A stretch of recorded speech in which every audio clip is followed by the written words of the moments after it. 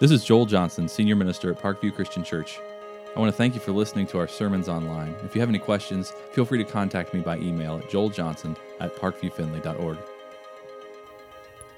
Well, about a year ago, we got a puppy.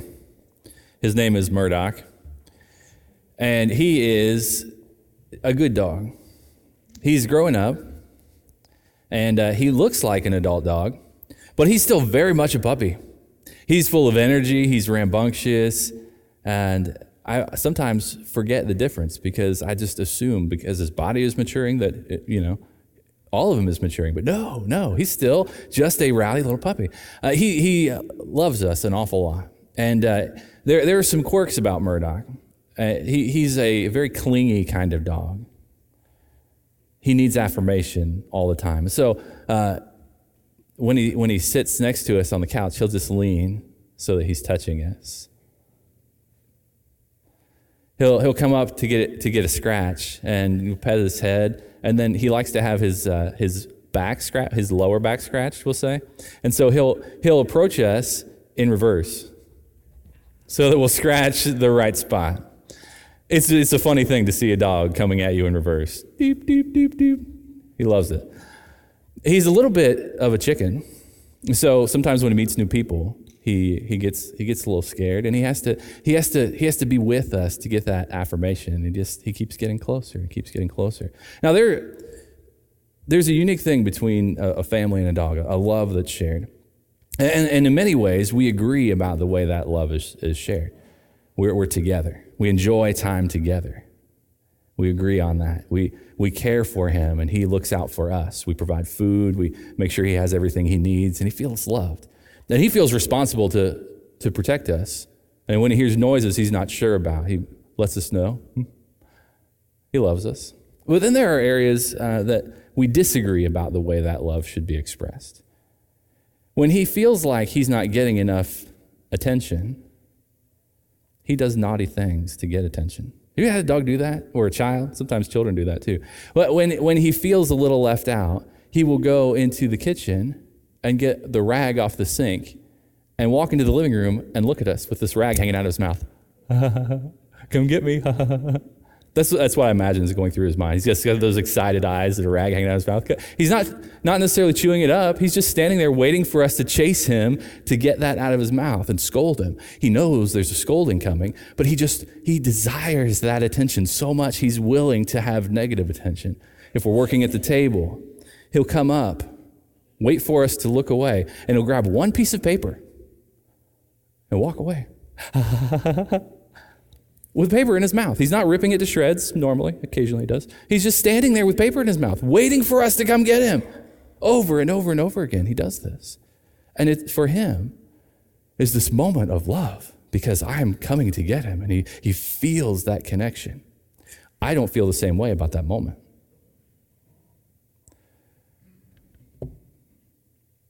I want for him to show his love to me through obedience. Wouldn't that be great? A puppy that just sat, ready to listen to what you had to say, who when you gave it a command would go and do and would come back and get a treat and would know the love you feel, the affirmation of saying, good boy. It doesn't matter what a dog's doing. You say, good boy. They're really, yeah. If our relationship could begin on that positive note and then progress. Think about all the things that we could teach, all the healthy ways we could interact, instead of beginning with a scolding when he feels that lack of attention. How it changes our relationship because he's expecting that negative attention. I have to deliver on that negative attention so that we're not reinforcing that behavior, so that he knows that's wrong, and hopefully we'll grow out of it when he's no longer still a puppy on the inside. If we could begin that process with obedience, think about how great that sharing of love would be. Now, we're going to step back into 1 John. We've talked about light. Now we're talking about love. And as we read, beginning in chapter 2, verse 3, I just want to recognize how similar the advice John gives to believers is to that same kind of relationship that I have with my dog. Not to diminish our relationship with God in any way, but think about how similar these words are as we begin reading in verse 3. Here's what John says. We know that we have come to know him, to know God, if we keep his commands. Whoever says, I know him, but does not do what he commands is a liar, and the truth is not in that person. But if anyone obeys his word, love for God is truly made complete in them. This is how we know we are in him. Whoever claims to live in him must live as Jesus did. Dear friends, I'm not writing you a new command, but an old one, which you have had since the beginning. This old command is the message you have heard. Yet I'm writing you a new command. Its truth is seen in him and in you, because the darkness is passing and the true light is already shining. Anyone who claims to be in the light but hates a brother or sister is still in the darkness. Anyone who loves their brother and sister lives in the light. There's nothing in them to make them stumble, but anyone who hates a brother or sister is in the darkness and walks around in the darkness. They don't know where they're going because the darkness has blinded them. Now, last week, we listened to this description of light and dark. Darkness being that slow, stumbling walk. We were nervous about encountering danger, about injuring ourselves, and so the progress is slow. We're very careful. We can't see clearly. The light that John talked about represents clarity of truth, seeing danger, avoiding temptation, following the path God has laid out for us, and becoming his light in the world, allowing that light to shine through us, to reflect his glory. John was writing these letters to believers, remember, in response to two pressures they were facing in the world. One was persecution. The second was false teaching. These camps of thought that were drawing believers away from the church, drawing them away from their faith to wrap them up in this twisting of truth that was not an accurate reflection of God.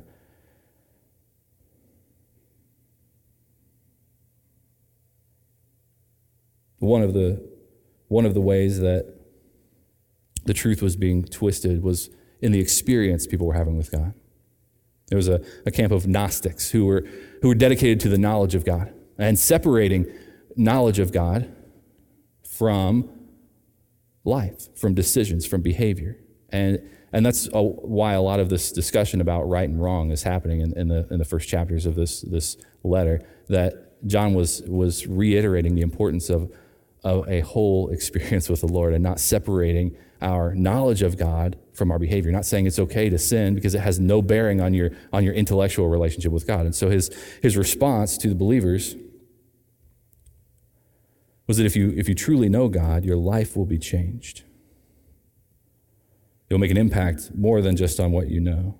And we have a similar kind of difficulty in terms of our faith, where we hear things that make us want to believe a twisting of truth. Sometimes we experience things that captivate our attention. Sometimes we approach God with the same kind of intellectual exercise, or we study the Word of God and we're enlightened. We read something that rings in our hearts. And when we want to chase after this knowledge even more, and we grow in our understanding of God and we feel close to him.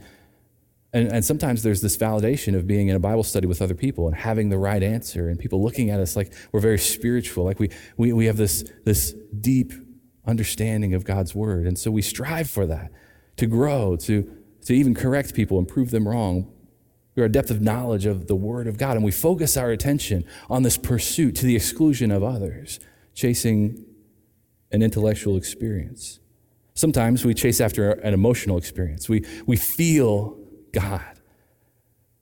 We feel the Spirit moving, and it's such a moving moment in our lives that we begin pursuing that moment again and again, going to a Christian concert, going to a worship experience, going to a conference, looking for this large environment, looking for this moment when we could get those tinglies that we feel God moving, His Spirit at work.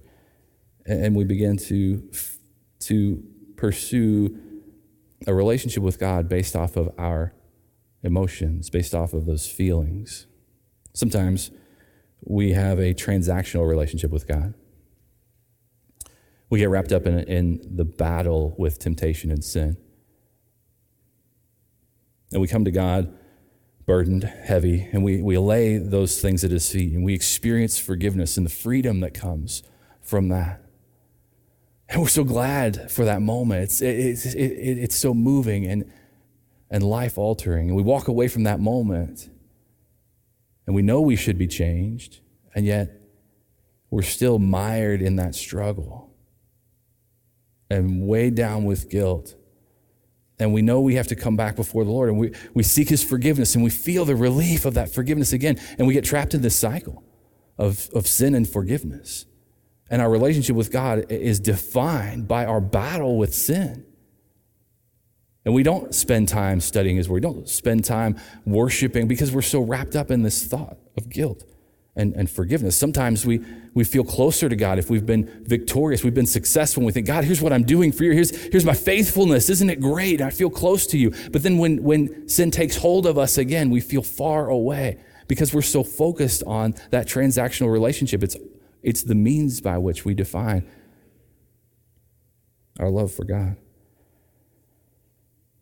John calls us to expand our definition of a relationship with the Lord, to include all of these aspects together, to devote all of who we are to the Lord, but to begin that relationship with obedience, to come to a place where our love for God is expressed through our obedience. And then from that place of connection, from that place of faithfulness, we then allow the Lord to work in us and grow us and move us where he wants us to go, not wrapped up chasing information, not wrapped up chasing an emotional experience, not wrapped up struggling with the process of sin, but devoting ourselves to God in faithfulness, obedient to his will and to his way, so that he can do his work in us, so that he can push us where he needs us to go and build us the way he needs us to grow. It's that obedience that leads us to a genuine, sincere life modeled after the example of Jesus. Jesus who lived his life for us. And we see in Christ an image of what our lives should look like. We see in him the perfect image of faithfulness. That he was tempted in every way and yet did not sin. He faced every temptation that we might face and provided for us an example of how to successfully navigate that temptation. When he was tempted by Satan in the wilderness, he answered that temptation with Scripture and didn't allow that pull, that draw, that desire to change his decision, to change his direction, but he was dedicated to his faithfulness to God. We see in Jesus, second, an attitude of humble submission that we need to imitate. In Philippians, we read about the attitude of Jesus, who humbled himself and stepped away from the glory of heaven to wrap himself in flesh and put his feet in creation, to live a perfect life, and to humbly submit to the cross, laying his life down for us. That is the humility, the attitude of Jesus we need to reflect. Third, we see in Jesus the decision to go where God will lead, even when we don't want, even when it's difficult, even when it means pain and suffering. When Jesus was in the Garden of Gethsemane, knowing he was preparing for the cross, he prayed to the Lord, acknowledging the dread he was feeling, the torture he would experience. And he said, "Not my will, but yours be done." And he submitted to God's will, knowing that it would mean pain, knowing that it would mean difficulty and discomfort. He went where God was leading him. When we emulate the example of Jesus, we strive for faithfulness. We choose an attitude of humble submission to the will of God, and we make a decision to go where he leads us, no matter what it means for our lives, that we're willing to go. Maybe it's difficult, maybe it's uncomfortable, maybe it's even painful, but we choose to follow where God's leading us. John's explanation of obedience included a command that needed to be obeyed. He said, here's a command I'm going to give you. It's an old command, and it's a new command. You've heard it before. Let me reiterate this and also address it in a way maybe that you haven't expected to hear. Jesus did the same thing when an expert in the law came to him and asked him about what's the greatest commandment. And Jesus said, love the Lord your God with all your heart, soul, mind, and strength, and love your neighbor as yourself. All the 10 commandments. So you think about all the Old Testament law, it hangs on these two statements: love the Lord your God and love your neighbor as yourself. And that man said, well, who's my neighbor? You say I have to love my neighbor. Who exactly are you talking about? And Jesus told him a story of a Jewish man who was traveling, was beaten and robbed, laying beside the road, wondering who would help him in his despair. And he watched a religious leader walk by. He watched a man who's dedicated to the law walk by, ignoring him, not willing to stop and impede their day. Who was it that stopped to help him? A Samaritan from a neighboring country, someone who was a rival, someone he wouldn't have deemed worthy to even talk to if he saw him in public, stopped to help him, paid for a place for him to stay, paid for someone to care for his wounds, And Jesus said, that's what a neighbor looks like. Now, John comes back to that thought process, this command to love. It's an old command. You know it to be true, but it's new to you today. And John started to close that circle. Instead of saying, think about people who share your borders. Instead of thinking about people that are hard to love because they're rivals, maybe in another state, maybe in another city, maybe people you encounter from other places. Let's close that circle in and think about people that you rub shoulders with every day. People that in the process of rubbing shoulders, you're starting to get irritated. People that you see at work each and every day. People that in the grocery store kind of cut in front of you and push you out of the way because they want to see what you're looking at. People who at the gym will kind of stand and impose their presence so that you'll get out of the way so they can do what they want to do. People who are in your family. Have you noticed how hard it is to love the people that are closest to you? Not because you don't want to love them, but because as you get closer and closer, you have to deal with all those frustrations that don't go away. They're ever present. And yet John says to us, when we think about what it is to love, not only do we think about neighbors, those who share the fence behind us, we need to think about the people who are closer in that circle, the people that we would call brothers and sisters, and we need to love them. It might even be more important for us to love them perfectly the way God loves us. To overcome our natural responses to those people that we encounter on a daily basis. To overcome the same kind of responses they get from other people and instead show them love. What are those natural responses we have to people? What are the kinds of ways that we respond to people that we see all the time? Sometimes we're indifferent. We walk past people every day, and that's all they experience from us. A person passing by. We have no regard for their situation, their pain, their difficulty, their salvation. It has no bearing on us whatsoever, and we walk by and continue on with our day as if they weren't even there. Sometimes the natural response we have for other people is contempt. We look at other people and we think less of them. We have a conversation and we consider them ignorant because of all the things that we know. We interact with them, we think of them inept because of the skill set that we have, and we raise ourselves in our own eyes and lower them in our eyes, and we respond to them as if they are incapable or unworthy. Sometimes we respond to the people that we interact with frustration, like they're a burden. Because we're so busy, we don't have time to deal with the difficulty of their lives. Sometimes we respond to people as if they're a threat. And all the common ground that we share that should be building us together in friendship, instead is a reason to be paranoid. We share a mutual friend, and instead of thinking about how we can spend time and get to know them, we're thinking about how they have spent time together without us, and maybe they're getting closer than we are, and they're taking a friend away, and maybe there's a coworker that you have that you really could be good friends with, but they might threaten your next promotion or raise, and their numbers look better than your numbers, and suddenly you have this competitive spirit rising up in you to tear them down so that they're not hindering you from the things that you want to accomplish, and what you see in them is an enemy. John calls us to think about other people as brothers and sisters, to think about their needs as our needs, their interests as our interests, and to choose a difficult path of love. To set those natural tendencies aside, to set our reactions and responses, our automatic instinctual things, to purposefully set them aside and instead replace them with a demonstration of love.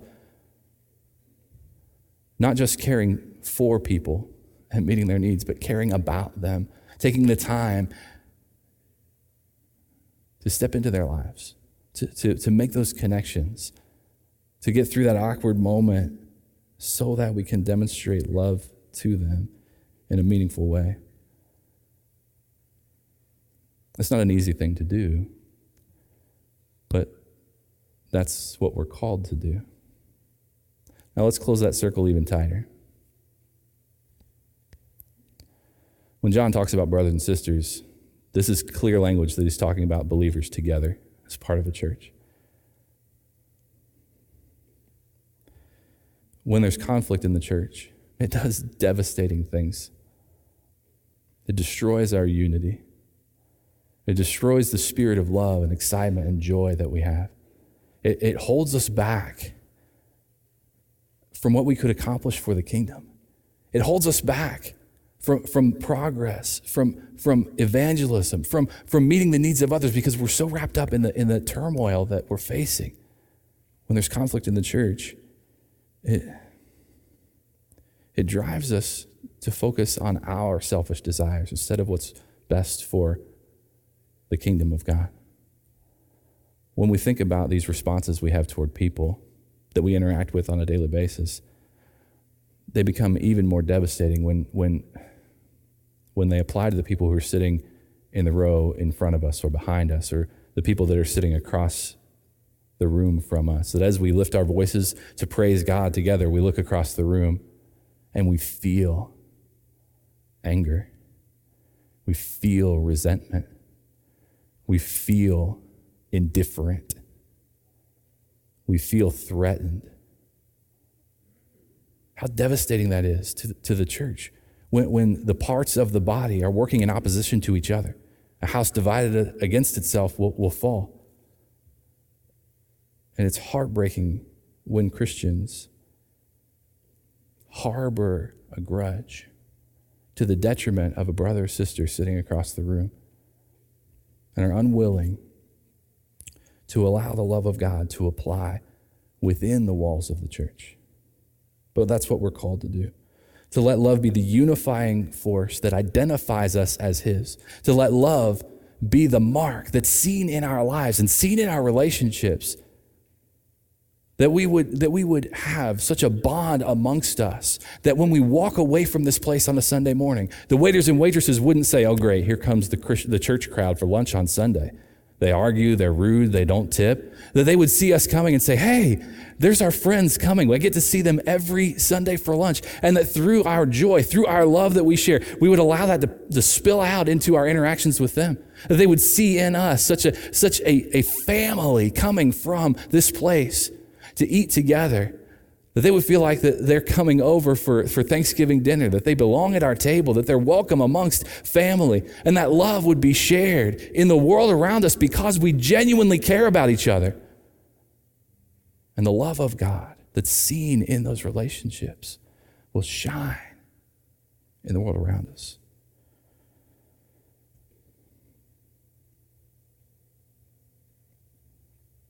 Love is the mark. It's the key. And it's what helps us to grow in the Lord. It's what keeps us from stymieing out as a body of believers and hindering our spiritual growth because we're harboring unforgiveness. John continued to talk about love, our love for God, our response to the things around us. In chapter 2, beginning verse 15, here's what he said. "Don't love the world or anything in the world. If anyone loves the world, love for the Father is not in them. For everything in the world, lust of the flesh, the lust of the eyes, the pride of life, comes not from the Father, but from the world. The world and its desires pass away, but whoever does the will of God lives forever." Now, John's continuing to talk about aspects of our love. First, we think about our love expressed to God in obedience. We follow after Him and let His love define us. Second, we allow His love to carry us. And when we live in love, we're no longer driven by desire. And he lists 3 very specific desires: the lust of the flesh, the carnal things, the hunger that tempts us to overindulge in food, to lose self-control, to chase after instant gratification and desire.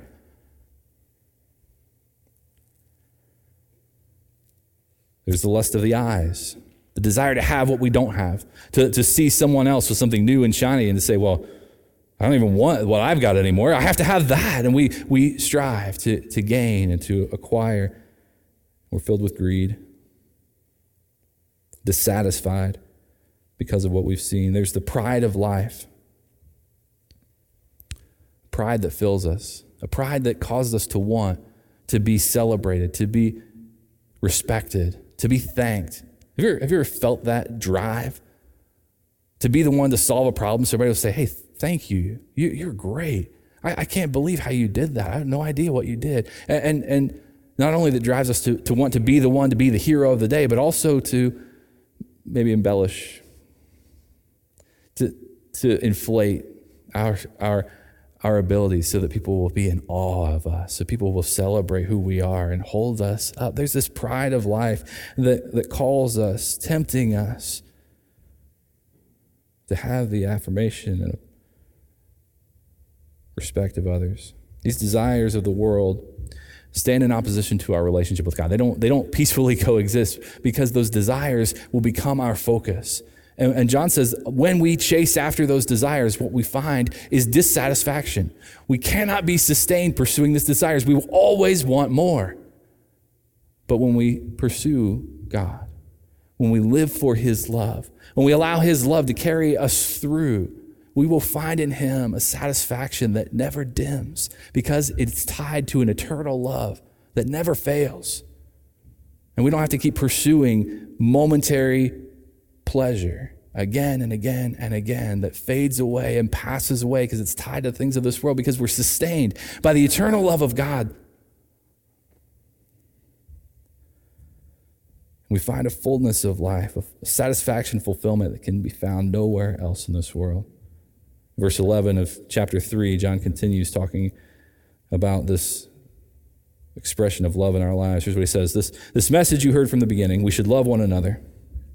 Do not be like Cain, who belonged to the evil one and murdered his brother. And why did he murder him? Because his own actions were evil and his brothers were righteous. Don't be surprised, my brothers and sisters, if the world hates you.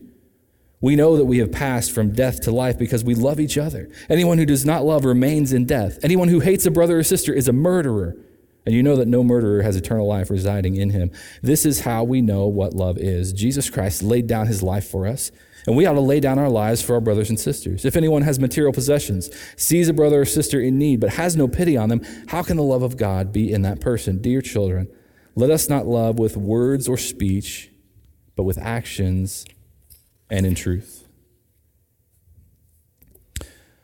As John was describing what love looks like, as is his way with light and darkness, he has to show us the danger of that opposing force. Where there is love, there also will be hate. The example he gave with Cain and Abel. Cain took his brother's life. Why? Because he saw in Abel righteousness. He saw in his brother a connection with God that he didn't have. And jealousy, anger, hate drove him to take his brother's life. And John calls us to think about that place where we look at another person and we allow those emotions to drive us, where we're driven by destruction. And certainly we're not thinking about murder, but think about all the ways we tear a person down when we allow hate to drive us, when we allow that emotion to destroy our relationship with that person. When we think about with some sort of pleasure, what it would look like for that person to come to ruin, for their reputation to be destroyed, for the success that they enjoy to be shattered. And inside of us, those emotions drive us to take pleasure in their pain because we see in them something that we're jealous of, that we want. And hate drives us in those moments. It's a hostile response. John says it's common. Where there's love, you see some righteousness, something that you desire, and it causes hate. Overcome that in your hearts. Love people instead of hating them. But there's another thing you need to be aware of, that as you live your life in the Lord, as you devote yourself to righteousness, as you devote yourself to the moral standards that have been provided to you by God, Creator, know that the world, when they see you living for Him, they're going to see that righteousness and they're going to respond like Cain did. They're going to hate you because of the things you're doing that they don't understand. And don't be surprised, as you're living your life, as you're standing for the moral boundaries you find in God's Word, that the response you get from the world will be hostile. That in their uncertainty, in their confusion, in their misunderstanding of who you are and what you're doing, they'll begin to tear you down. That's what we see in the world today.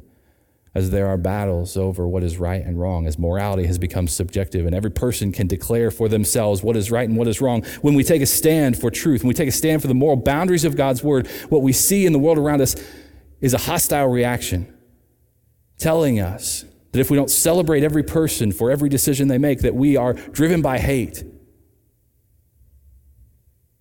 And that love means affirming and accepting every possible decision and action of a person's life.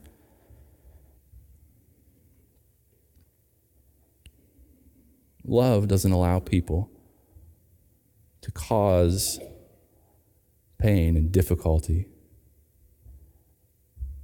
Love doesn't allow people to remain apart from God. Love drives us to communicate the truth, to demonstrate to the world the love of God. Not a love that we simply say, God loves you, God wants to forgive your sin, but a love that we communicate in action and in truth. A love that requires sacrifice to demonstrate to the world, not that we want to declare principles,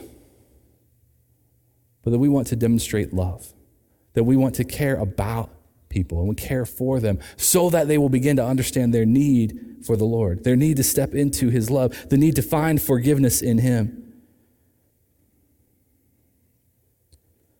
But in order for us to demonstrate to people that we care about them, in order for us to be able to have the right to speak into their lives, first we have to show them that we care.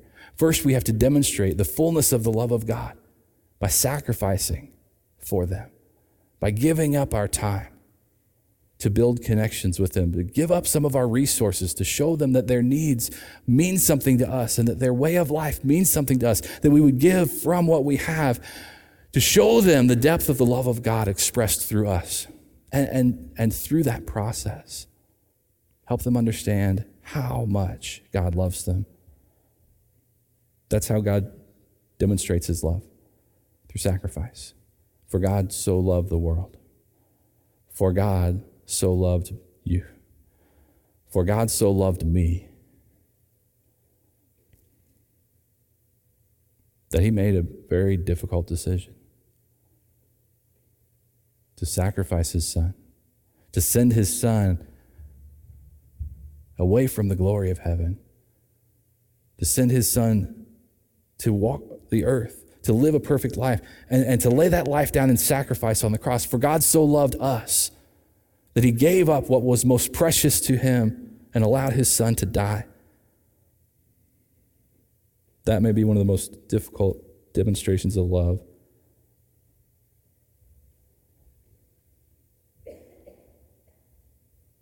A demonstration of sacrifice to bring about our forgiveness.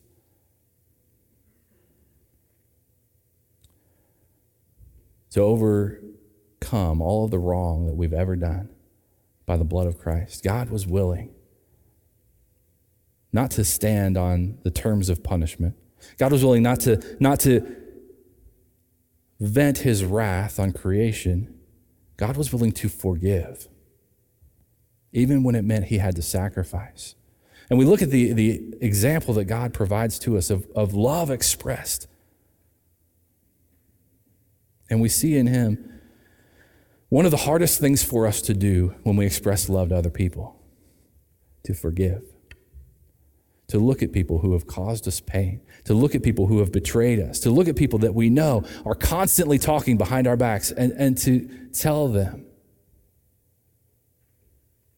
how much we love them, to tell them that we're willing to set those things aside,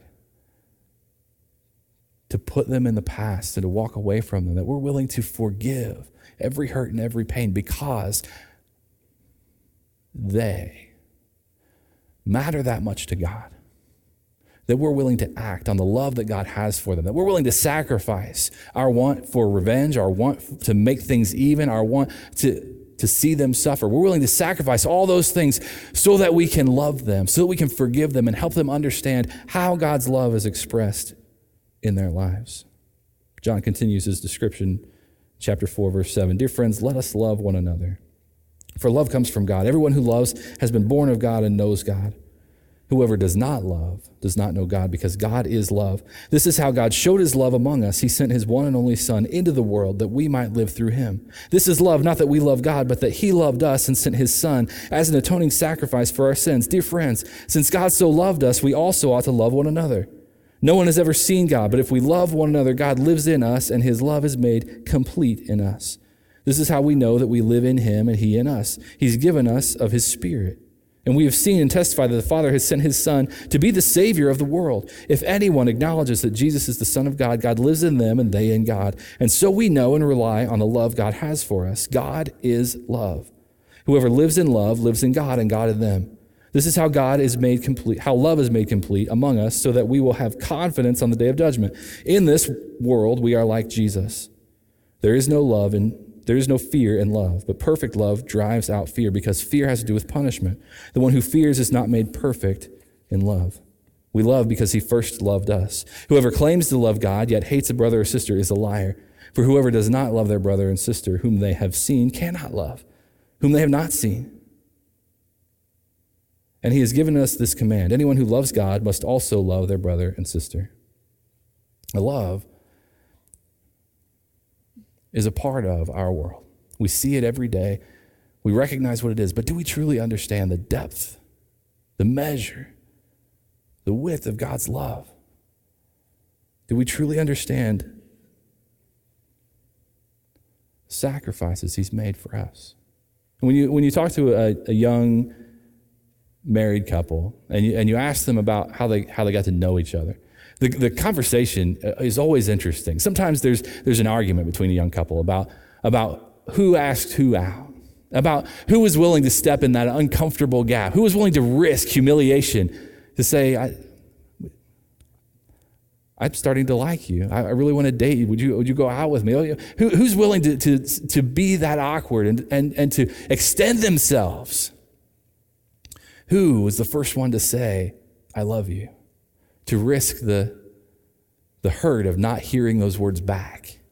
Which one was brave? Which one was daring? It's always an interesting conversation. When we think about our relationship with God, there's no question about who was willing to risk. There's no discussion about the way love is expressed. God doesn't forgive us because we love him enough to find forgiveness. God doesn't care about us because of the fact that we're willing to reach out to him. God demonstrates love to us. Before we ever knew that he was there, he loved the world enough to send his Son.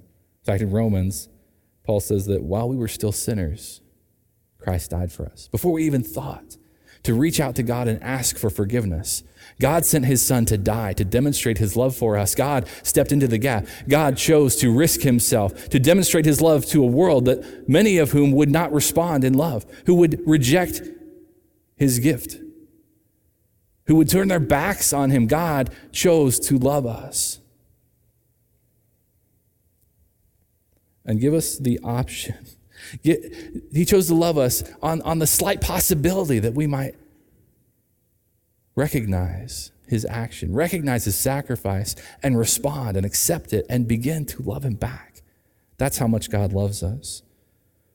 It's a perfect love. A perfect love that casts out fear. And that's what we find in our relationship with God. A relationship where there is no fear. Because God has been willing to remove that source of fear. Fear comes when we view God as a judge. Fear comes when we know about our sin and when we approach God and expect punishment. Because God so loved the world, he gave his one and only Son, so that when we approach God, what we find instead of wrath is grace. That as we approach God and he says, I love you, we see the demonstration of that love in forgiveness. And as we approach God, what we find is the loving embrace of a father instead of the cruel punishment of a judge who's ready to vent his wrath. In him we find forgiveness and grace.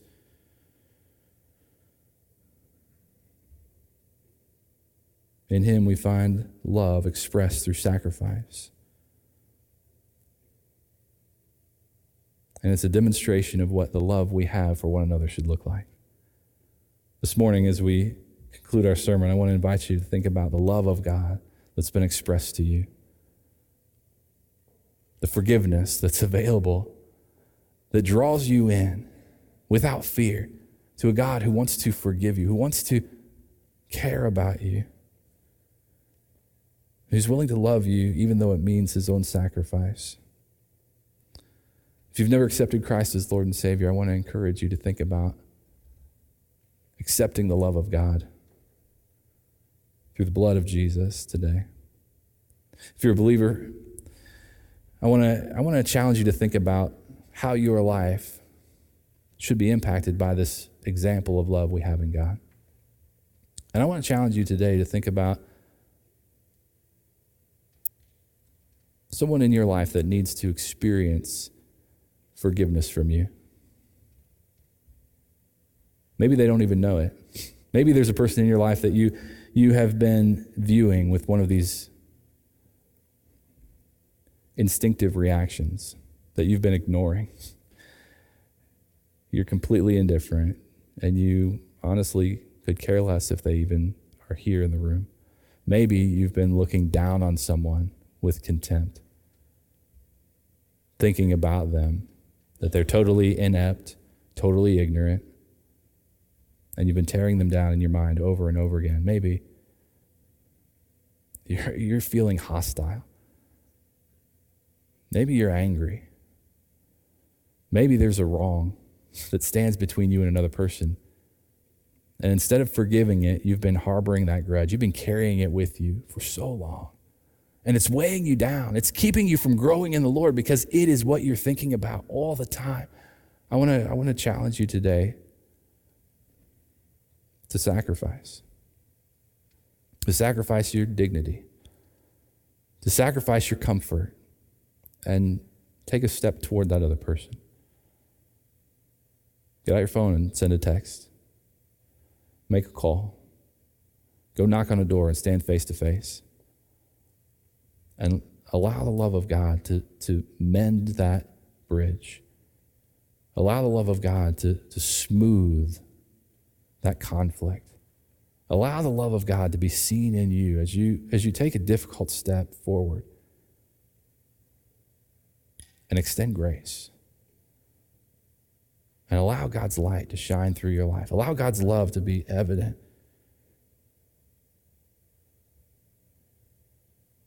Let me pray for you. God, we thank you for the message that you bring to us through your word, even when that message is difficult to hear. God, we thank you for the challenge that you present in our lives.